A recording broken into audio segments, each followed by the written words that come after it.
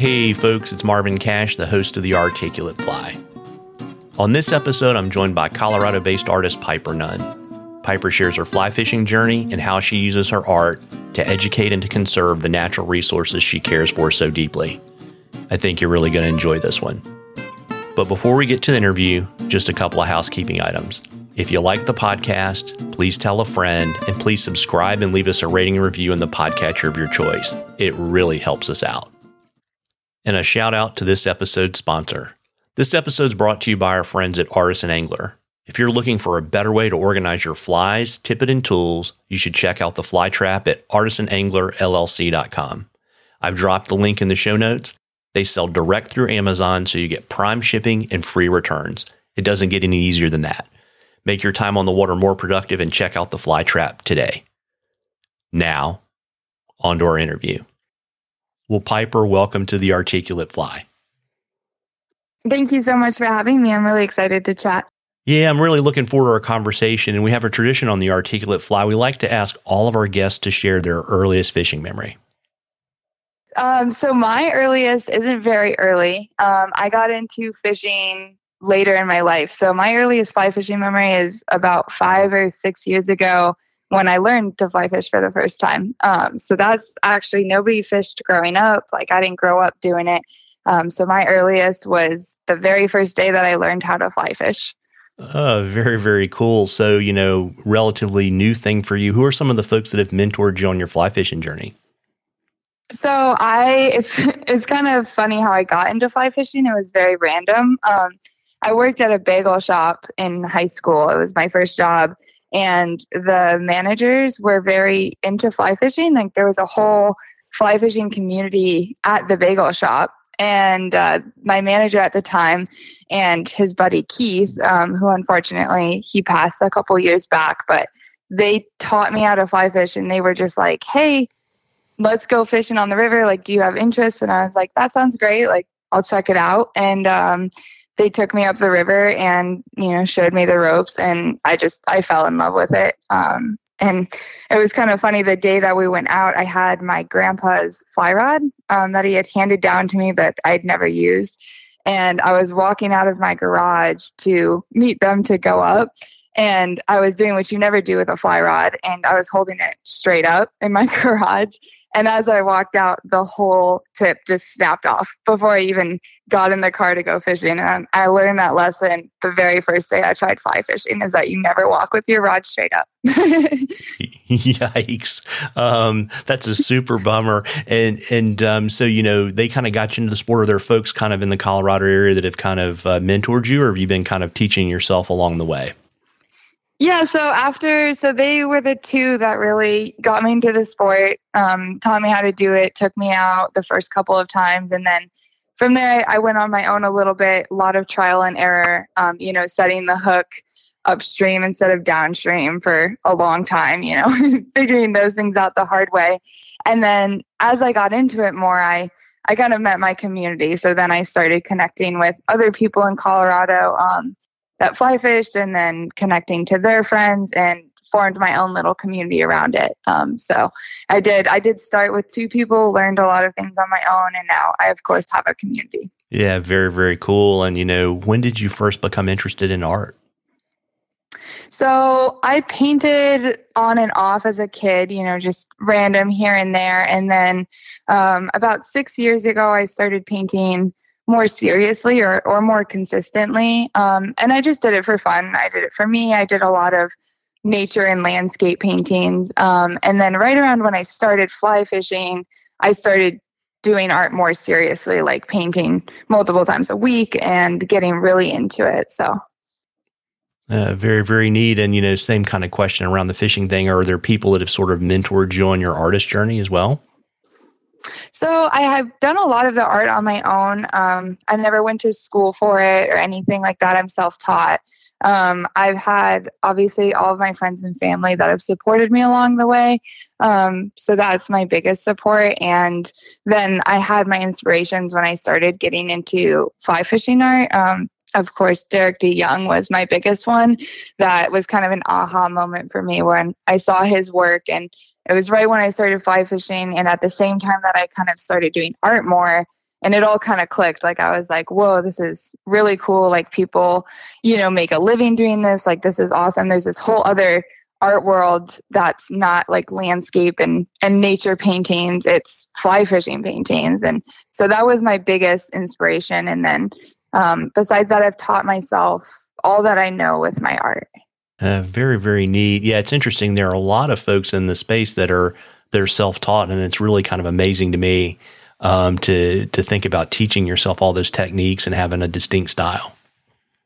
Yeah, it's definitely a lot of practice. Yeah. I'll tell you, when I first started, it was nothing like what I do now. So, but it is cool because you watch yourself you watch your style develop, and you watch yourself learn, and you watch yourself get better just by repetition, just by doing it over and over. Yeah. And so, do you kind of remember that like light bulb moment, like what you were doing when you're like, I want to make this my career? So it started, I wanted to turn it into a business about 3 years ago. And it was kind of random. Like, I was doing a lot of art, and then I started doing more fly fishing focused art. And then I gave Scotty, my friend who taught me how to fly fish, a Dolly Varden painted on some wood for a Christmas gift. Like, I was like, this is really cool. He'll love it. And then I painted it, and it kind of dawned on me that I was like, this is something that other people might want, like this could be a good Christmas gift for people to buy their friends and family. So it kind of started there. And then I started painting more consistently and developing like some sort of inventory. So I started with prints and then custom work. And so I launched an online store. I started posting on my Instagram my art and was like, let's see where it takes me. And it started to develop. And then since it has, I can't imagine myself doing much else. So. Yeah, very, very neat. And, I always love interviewing creatives, and I was kind of curious, how does your fishing inform your art and vice versa? So fishing is my biggest inspiration for my art because it is so fly fishing focused. And one of the things that I really love about doing fly fishing art is that when you're out fishing and you catch a fish, you have such a brief fleeting moment to really like look at the fish, right? So you catch it and you're like, this is beautiful. And then you release it. And the art kind of allows me more time to really sit with the fish and see all of the tiny little details that I don't notice when I'm on the river. So that's what I do love about the art in the fly fishing space. And it also lets me like study fish that I haven't caught, like a golden dorado, which I would love to catch, but I've never seen. So it lets me kind of like immerse myself into the beauty of catching a golden dorado without having done it. And then, of course, fishing is my biggest inspiration. And then when I'm fishing now, I think I notice the small details more now that I do the art, right? It opens up that like small detail oriented lens for me that I don't know that I would have if I didn't paint the fish. Yeah. And I would say too, at least I know for me, I'm not an artist, but, fishing is what makes me slow down. Absolutely. Yeah. And I know too, from doing research for our interview that, conservation and education are really important to you. And I was kind of, curious, why and, how do they influence your art?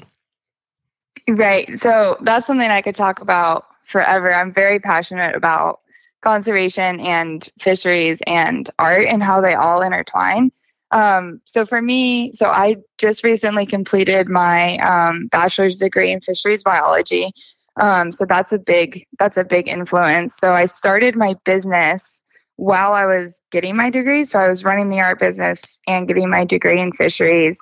And I think that doing the two at the same time created this deep connection between the two for me, because I was learning about conservation and our fisheries and the issues we have in our fisheries while I was making this art. And I kind of came into this idea of, okay, like I want to use my art in a way that can inspire conservation, and how do I do that? And that's one of my biggest goals as an artist, is to create art and fund conservation along the way. And I think that happens in a couple ways. So I believe that art is a very powerful tool, whether it's painting, music, writing, any of that. It allows you to kind of inspire other people. And I think that I can use my art in a way to inspire others and connect them to the outdoors and our resources. Because as fly fishing people, we spend all day in rivers or lakes or in these beautiful spaces. So we feel so deeply connected to them that we have such a deep passion to protect them. But if you don't spend as much time in those places, you don't have that connection.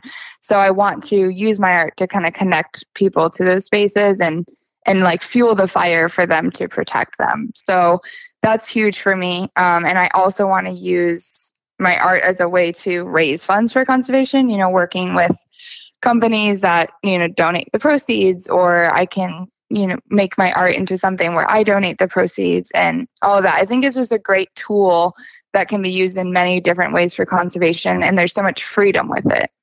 Yeah, very, very neat. And so, do you have a preferred medium that you like to create in? So I paint in mostly acrylic, and then I paint on wood. So I paint on reclaimed pine beetle kill wood that comes from Colorado, which is really neat. And I've definitely shifted to that as my preferred medium. I got it. And, how did you get to that place? Because it sounds like that may not have always been the case. Yeah, I kind of, I've hopped around a lot, and I still like to create with different mediums because it challenges me as an artist. But I started with gouache, which is it's a more pigmented type of watercolor, essentially. So I did a lot of gouache paintings, a lot of like pen and ink design work. And then at that time, this was prior to the fish art. I was doing landscapes and stuff like that. And when I did that, I tried acrylic on canvas, and I was terrible at it. I was so bad at using acrylic. I didn't know how to paint with it. So I kind of pushed myself to paint with it more. And challenge myself in that way. And then once I kind of learned how to paint with it, I definitely fell in love with doing the acrylic paint. And then I started painting on wood from the craft store like Hobby Lobby or Michael's. And I really enjoyed that because there's so much character in a piece of wood before you even put paint on it. So it already has character, and then it also has the art, and I think it's really beautiful. And then I have a friend in Fort Collins, Colorado, and he makes furniture from reclaimed pine beetle kill from the Rocky Mountains. And he harvests a lot from Rocky Mountain National Park, which is really neat. And so he and I started working together, and he started making me these beautiful pieces of reclaimed pine beetle kill.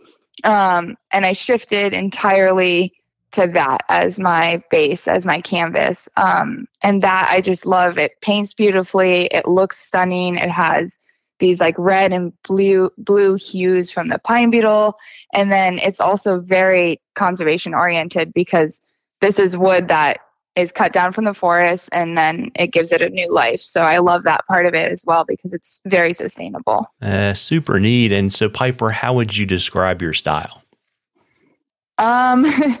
Realistic, but very vibrant, lots of bright colors and lots of detail. I think my level of detail has a lot to do with my style. Very, very neat. And so, when you create a piece, do you make it for yourself, or do you have a particular audience in mind for it? As well, so I do make them for myself. When running a business, this is kind of a weird intersection of art and business. You definitely have to think about your audience, right? I have to think about, what sells best. What are my best sellers? Like a brown trout painting on my site is always a good thing to have. People love brown trout. So I do definitely think about that a little bit. But my goal as an artist is to paint for me, and then if people love it, they'll buy it, and not to change my style or tailor my pieces too much with the thought of selling in mind. So I do paint every piece for myself, but my audience definitely influences. I might paint a couple more brown trout because people love them, or I definitely paint a lot of fish because my audience is fish. Yeah. But it's also what I love painting. So yeah, it's neat too because I saw that you were actually painting on banjos. I was, and that is a medium that I absolutely love. I don't do a lot of them, but I love doing them. I actually have one that I'm going to put in the works here soon, but that's really random how I started painting on banjos too, is I went to a flea market when I was in like early high school. I was super young. I went to a flea market and found this awesome vintage banjo. Like it was a handmade banjo. It hardly played, but it was so cool. And I bought it, and it had just been hanging on my wall for, however many years. And when I was in high school, I painted it, and I painted like these trees and these birds, and the birds didn't really look like birds at all. Like it didn't turn out great. And so it sat on my wall for years. And then I got into the art, and I got into the fish art, and I looked at the banjo, and I was like, I should paint that again. And I did the salmon on it, and I absolutely loved it.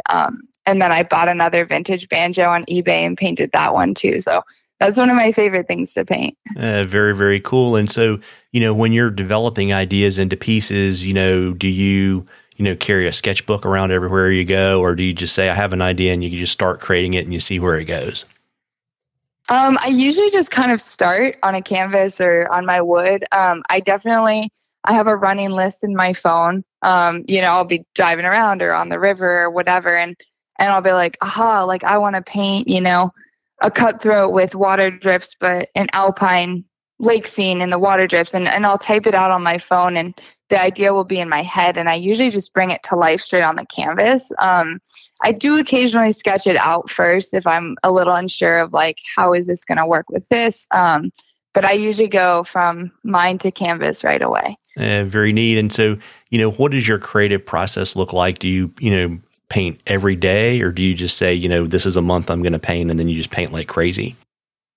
It depends how creative I'm feeling and what I'm working on. So it kind of comes in spurts. So I'll have, say 2 weeks where I'm feeling crazy inspired. I have all these ideas in my head, and I've got a painting going, and I'm just like obsessive about it. And I'll spend all day in my studio, 10 hours, 12 hours for a couple of days straight.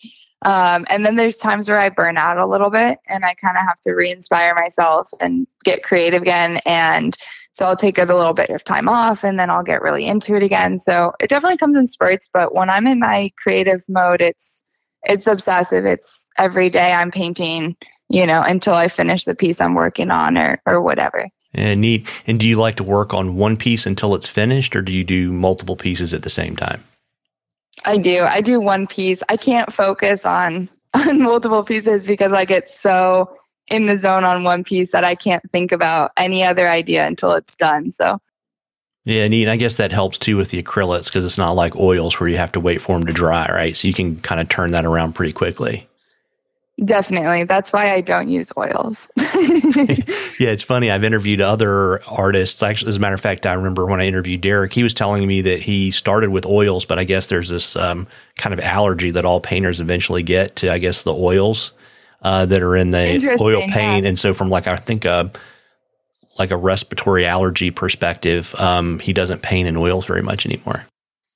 I have heard that. I don't know much about oil paint, but I have heard that they have a semi-toxic element to them. So it's probably best that I stick with acrylic. Fair enough.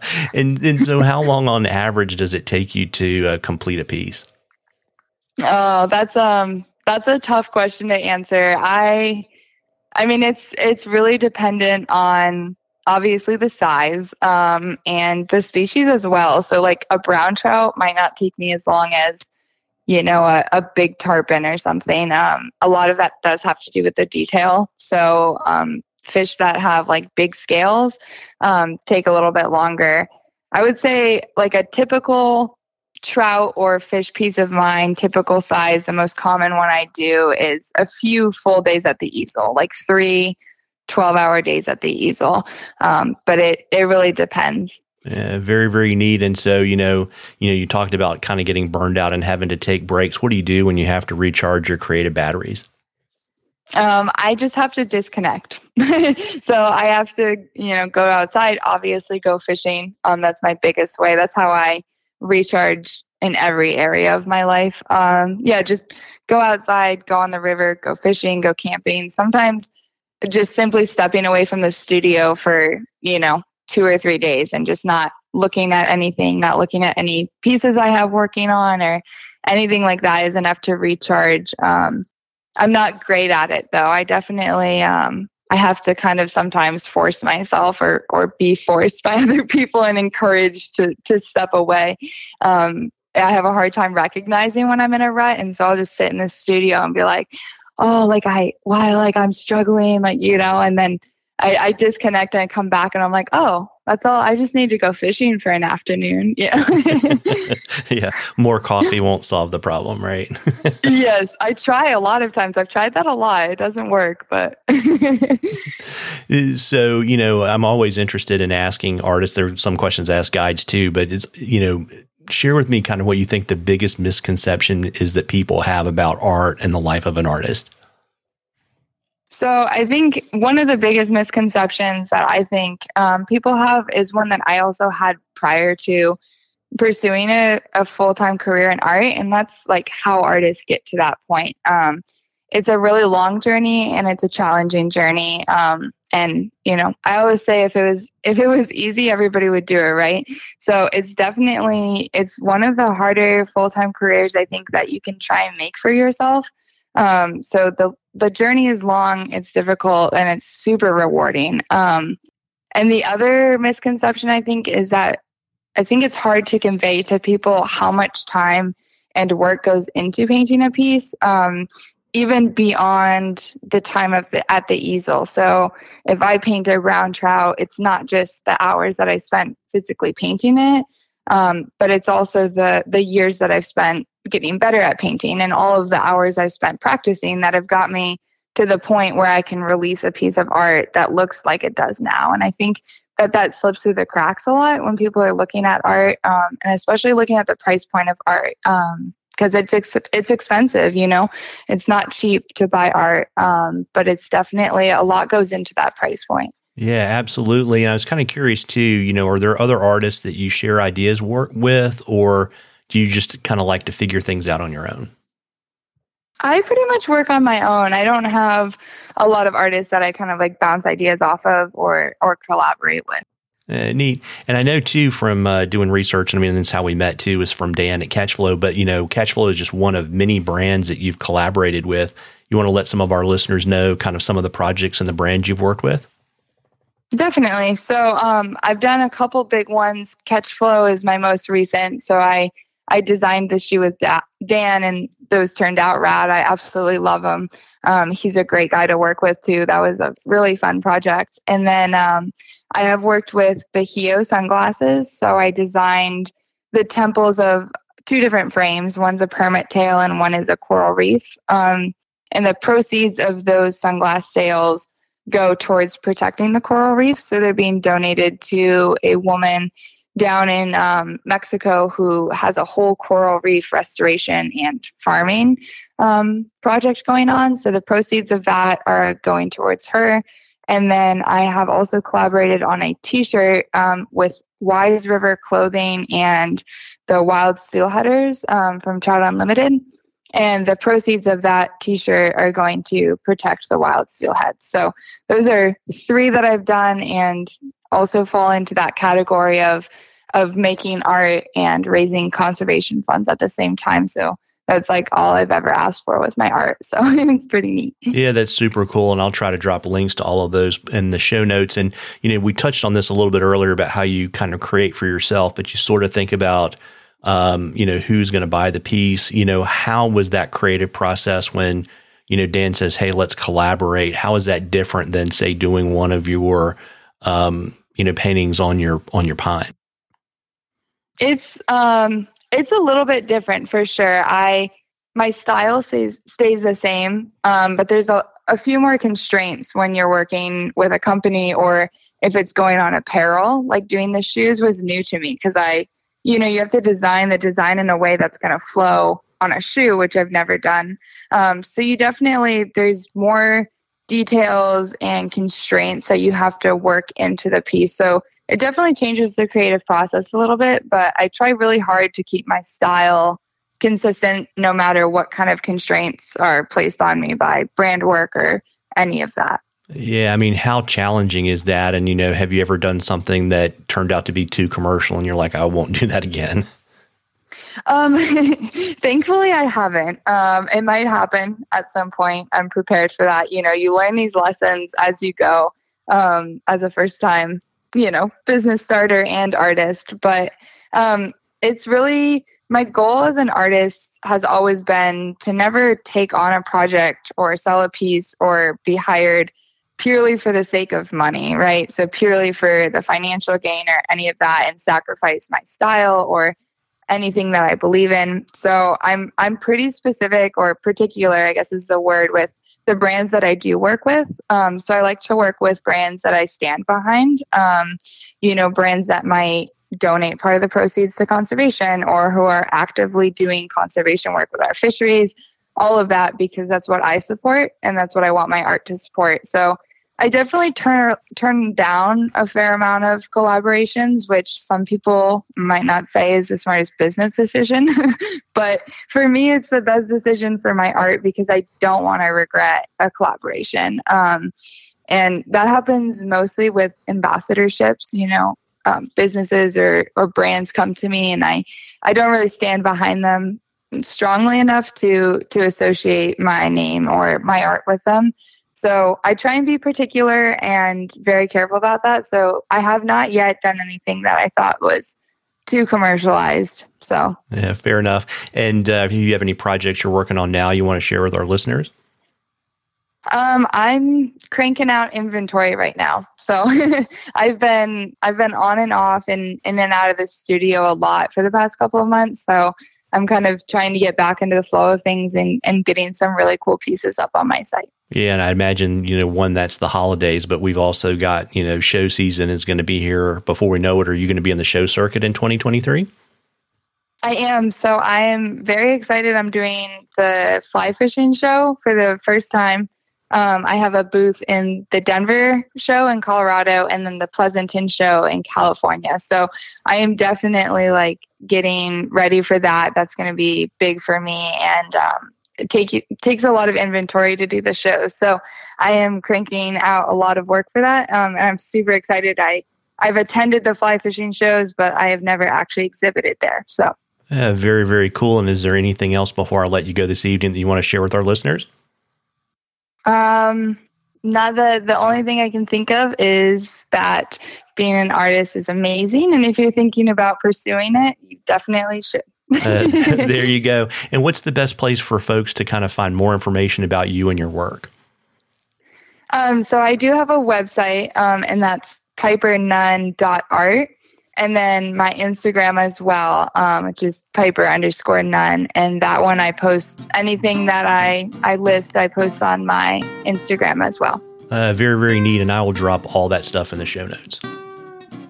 Okay, sounds great. Absolutely. Well, listen, Piper, I really appreciate you carving out some time for me this evening. Thanks so much. Yeah, thank you so much for having me on. Take care. Well, folks, I hope you enjoyed that as much as we enjoyed bringing it to you. Again, if you like the podcast, please tell a friend, and please subscribe and leave us a rating and review in the podcatcher of your choice. Tight lines, everybody.